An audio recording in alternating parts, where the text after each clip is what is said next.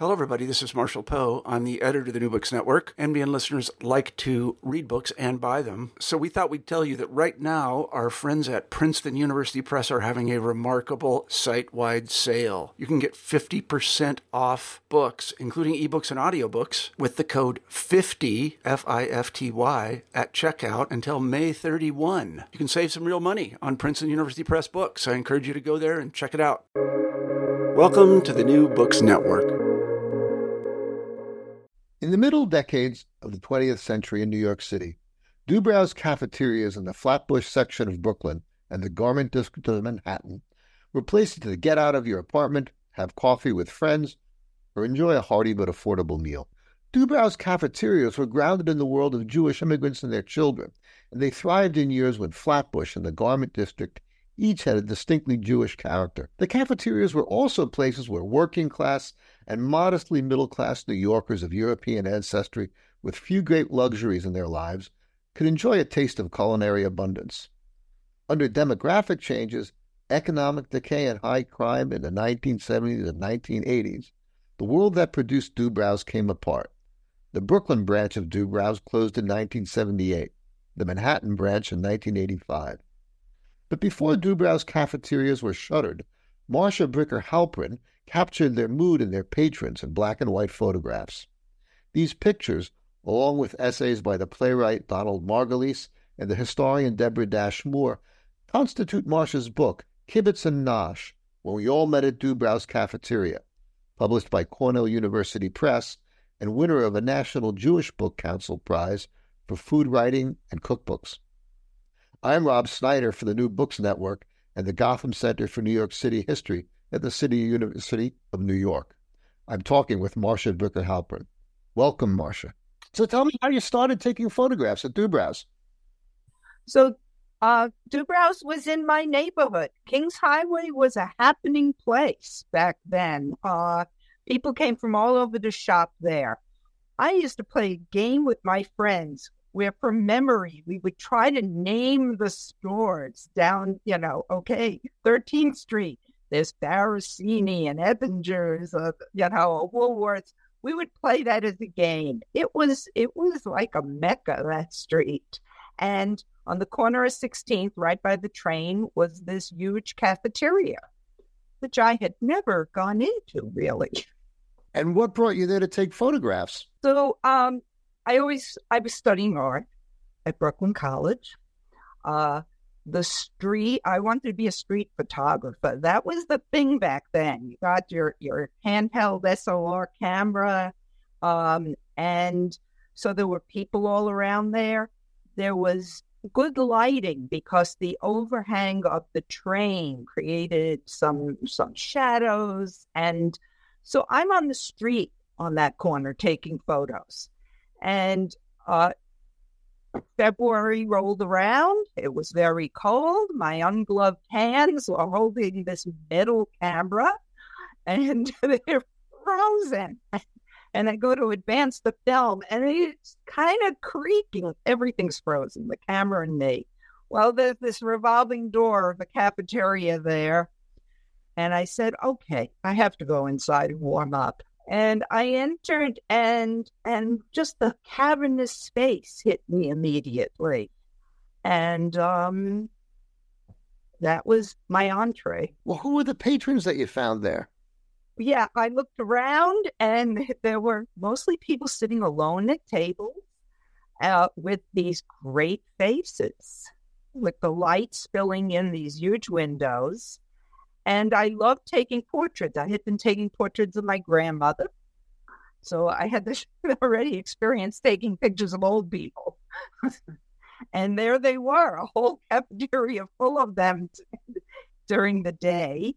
And little by little, I took a few pictures. It felt like a comfortable place. It was safer than being out on the street. As you said, New York in the 70s, I was afraid of my camera being snatched or something. What did the owners say when you started taking pictures? Nothing. They ignored me. That was good. Could you say a little more about the ethnic mix of the people who were there? So So when I first went in, and during the day, there were older people. The over 80 club met every morning at 10 a.m., bunch of guys. And some of them were Jewish, some were Italian, other Eastern European.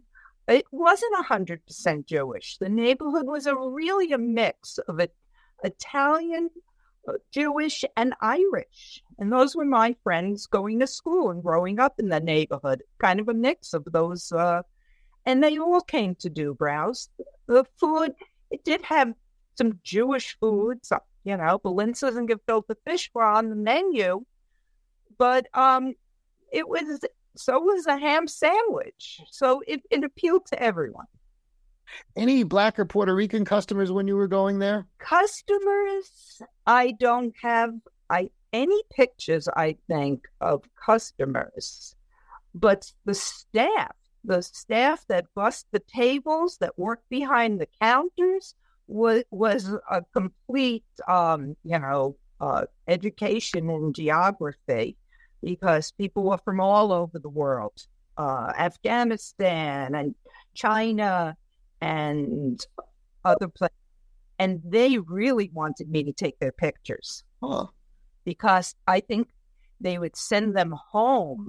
They would strike these remarkable poses, very, proud poses. They'd have their paper Dubrow's cap on and would strike this pose. Sometimes they wanted to be in groups with the other workers. I think they sent those pictures home to their families, or to show, here I am in the new world, and they especially wanted to take pictures with the boss. What kind of camera were you using in these years? My father had taken me to Willoughby's Camera in Manhattan, 32nd Street, and they put out a few cameras. And when I picked up a Pentax camera, it was just streamlined and just enough weight for my hand. It was just wonderful. Now, I just recently found out something very interesting, that was the camera that Paul McCartney from the Beatles picked. And he has photographs that he did. He was documenting the Beatles and they came over, and we used the same kind of camera. Any particular techniques that you use to take pictures inside there? Well, one of the things that I realized early on was I started going all different times, at night especially, and I couldn't use a flash in there. Two things. First of all, the first time I used the flash, there was this whole conversation that went on about how the lights are flickering in the place and they're going to go out. And these were the days when there were blackouts in New York. There was a famous one around those years, and people sought shelter in Dubrow's. So it caused too much distraction. The other thing was I didn't like the harshness of the light on the people's faces. So I'm shooting handheld, very fast film that you can Tri-X film, and I'm experimenting in the darkroom with ways to develop it so I can get all the detail in the shadow area. So I was learning a lot about photography as I was photographing the Dubrow's. Yeah. You mentioned in your book that in 1977 you were hired under the Comprehensive Employment and Training Act, also called CETA. What was CETA, and what did you do working under CETA? Oh, I did. So after this time of trying to be a street photographer, I was chronically unemployed. And then that program came about. I went to pick up you might enjoy this, my application from the borough president's offices. That's where they were distributed, one of the places. And I applied to this program, and it put you to work with nonprofits photographing. My first assignment was out in Brighton Beach, working for a social services organization, photographing the Soviet emigres that had just started coming in those years. And they gave me entree to these people. I went to people's houses and worked with them. And, of course, the boardwalk and the streets and restaurants and weddings. And so I did that. And then they gave me other wonderful assignments. And so for 2 years under that, I'm photographing constantly. How did that affect you as a photographer, getting to put in so much work so early in your career? I would photograph all day and then be in the darkroom all night. I mean, I had the energy to do that back then. I was immersed. It was such a wonderful program. I learned so much. I created so much work, which I have, and I'm just beginning to deep dive into those archives and unearth that work and see what's there. You wrote in your book that Dubrow's was a penny university. Tell me what you mean by that. I would sit around with these people and, they would love, it's kind of like page 6 gossip kind of things there, I remember one day, now I kept a journal, so I remember a lot, but I went back. I have a little black journal where I wrote things down. And there's a whole thing about Eddie Fisher and wives and everything. I didn't know anything about this. I didn't care about this kind of thing in my early 20s. But, so they were talking about these things, and I was learning about that. They tried to teach me to handicap horses with the daily racing form. Those kinds of things. What kind of relationships did you develop with the folks there? I was very popular, I have to say. It got to the point where, I wanted to take impromptu pictures. I wanted to sit there, and if I saw somebody, some interaction, I wanted to catch that.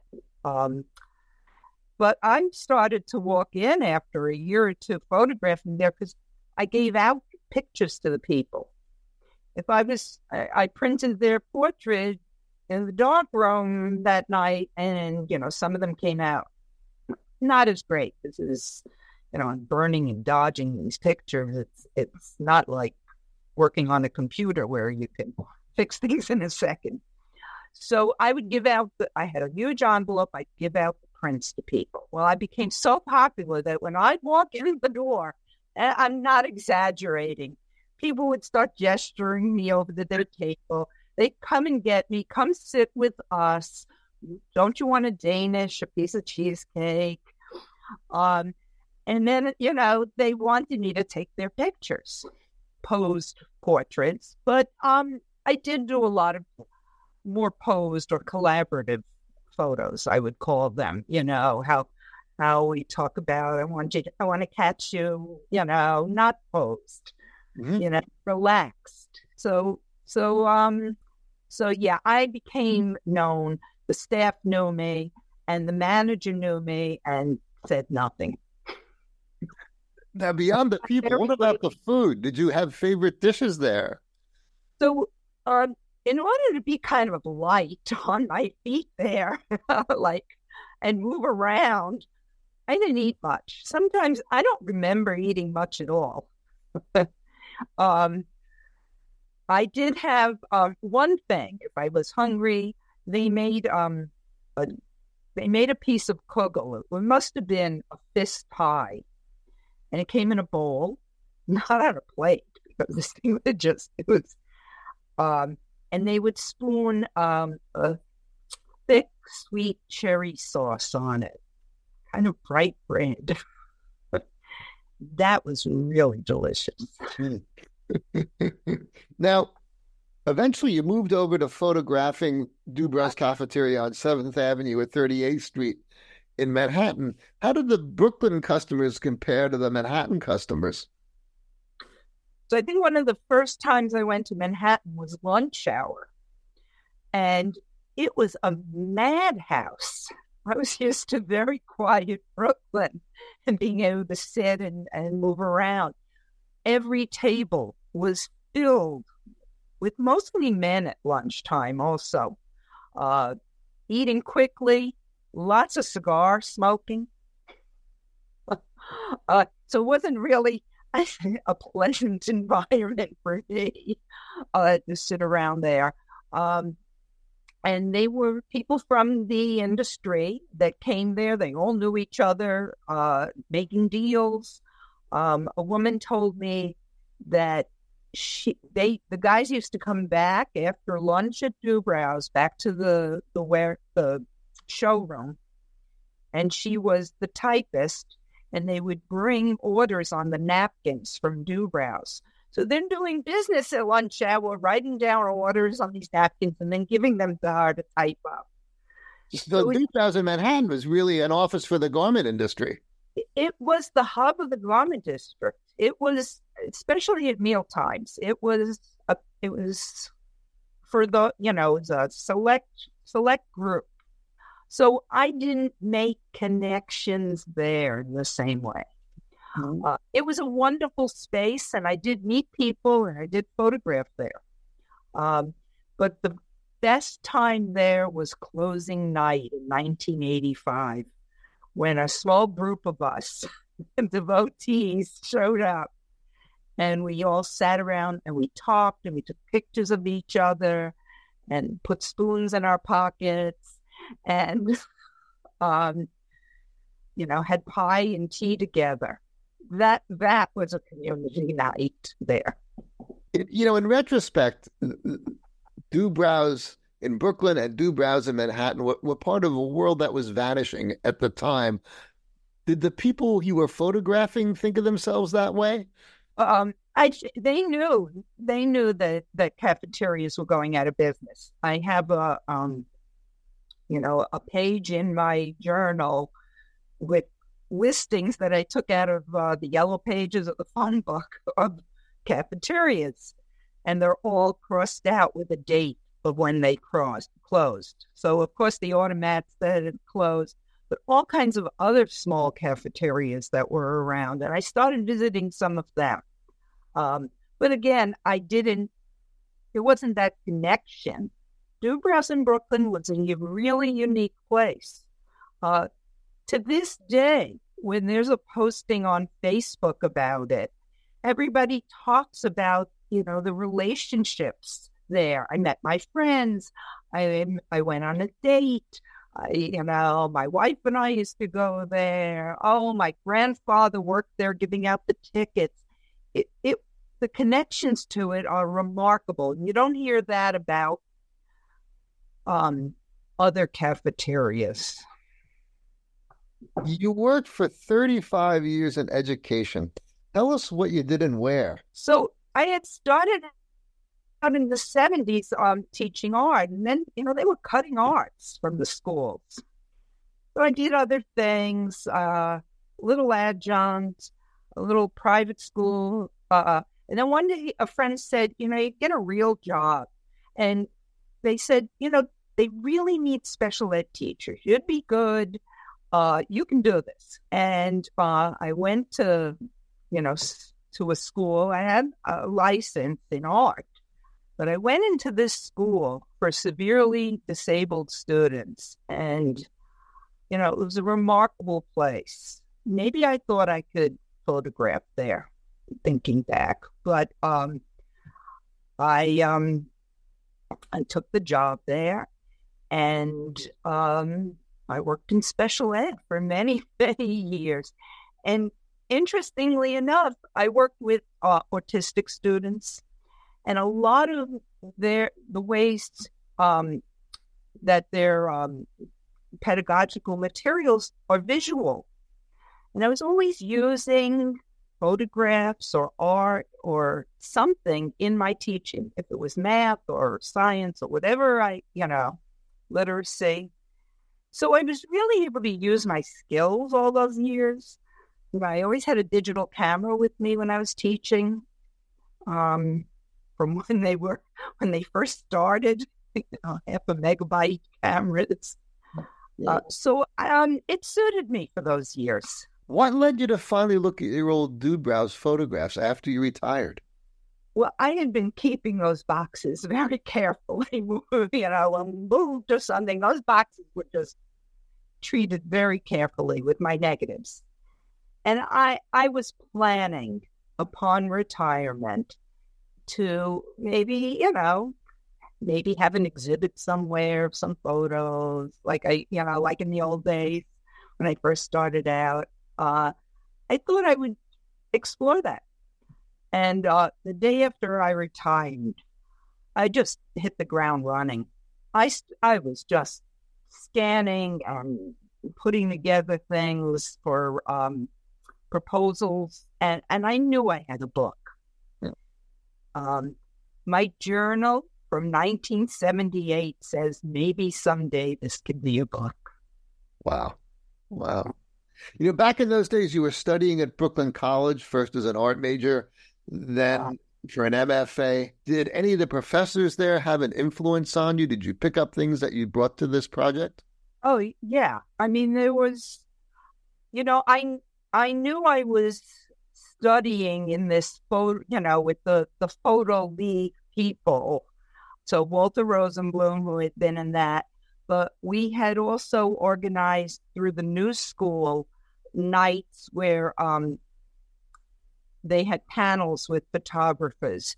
And this was set up, and they were trying for the New School students, Brooklyn College students, to maybe revive the Photo League. And so they had people would come to these evening programs. Eugene Smith, Roy DeCarava. I remember these nights going there and learning about their photographs, and I'd buy their books at the Strand, and I just was so, I thought this was I just loved this work. I still do. And they were so, and then I had an opportunity to take Lizette Modell's class at the New School. I was helping them there with some programming and things. So I took her class, and then they gave me the job to walk her home after class at night, because she was their treasure, this little old lady who lived in the village in the 70s. They wanted to make sure she got home okay. So I got to know her just a little bit.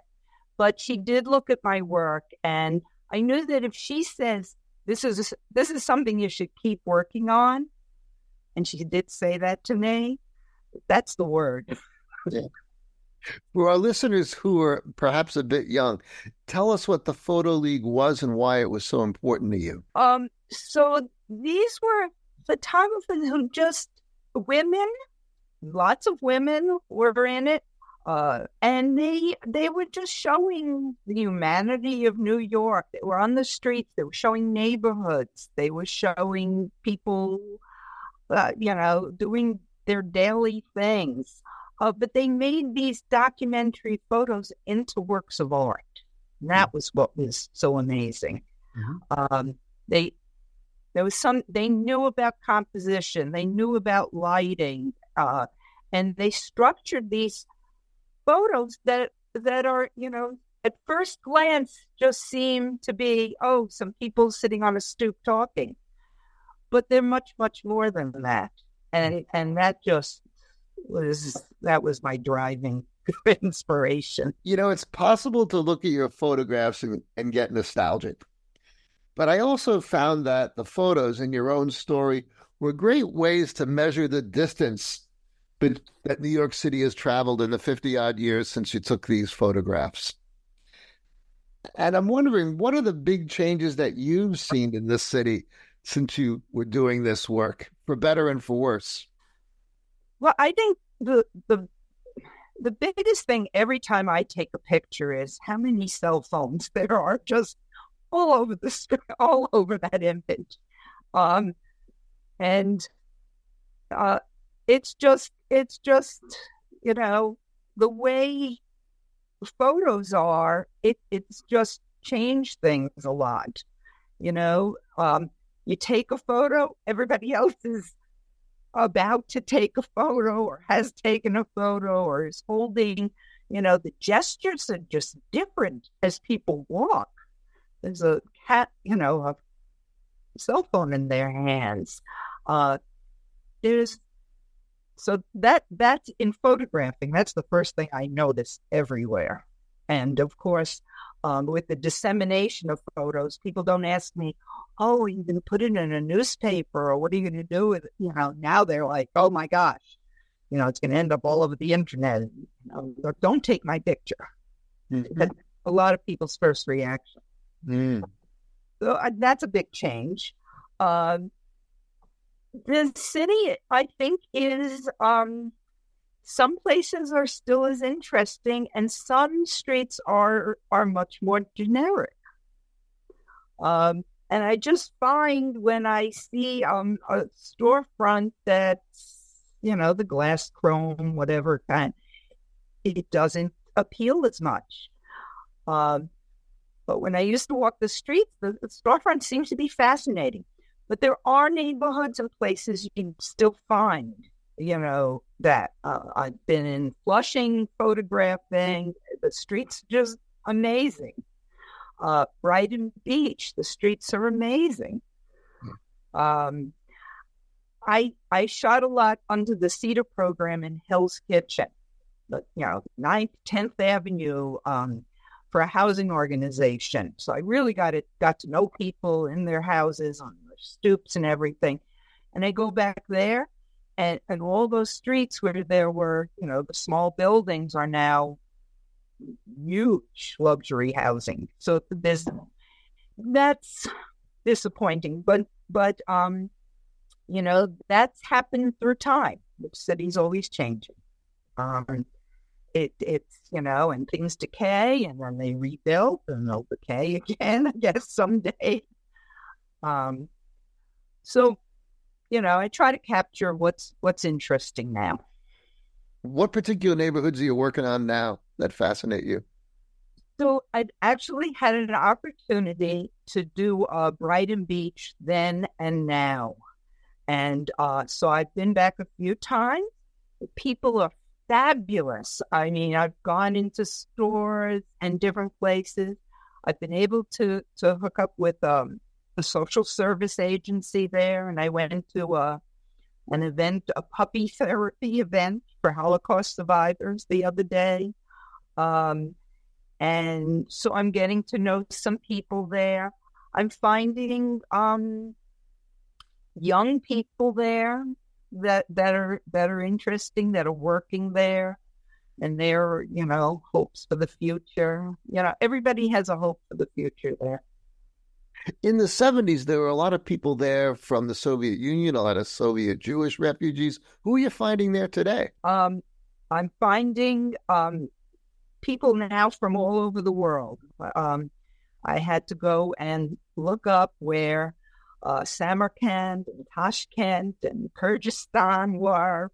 And, there are people there from the Ukraine, many people who came thinking they were coming temporarily to Brighton Beach, having a difficult time realizing they might not be able to go back, at least not yet. You're finding some Russian dissidents even that have come over and are there. So it's a different group than before. Before it was the old people who had come earlier in the century from the same places, from Poland, like my grandparents had come there, and then there was the new wave, and now there's more new waves from other countries, and there's even and I haven't met some of them, but you see, there's people from Mexico. I met a Mexican rapper the other day I photographed, and there are people from Pakistan I know, and different places. So the food there reflects everything now. Mm-hmm. To close, is there any advice you'd give to other photographers who are out shooting on the streets of the city? I think the advice given to me was, find a story, find a place, find some people, and go back. Every time you go back, it'll look different. You can look more carefully, look for different things, and photograph as if there's somebody on your shoulder saying, take that picture. Don't let it get away, if somebody absolutely says no, respect that. But try to get to know the person a little bit if you want to photograph them or the area you're in, and keep at it. Well, you've certainly found a special place in Dubrow's. I'm Rob Snyder, Manhattan Borough historian and professor emeritus at Rutgers University. I've been talking to Marcia Halperin about her book Kibbitz and Nosh, When We All Met at Dubrow's Cafeteria, for the Gotham Center for New York City and the New Books Network. Thanks again.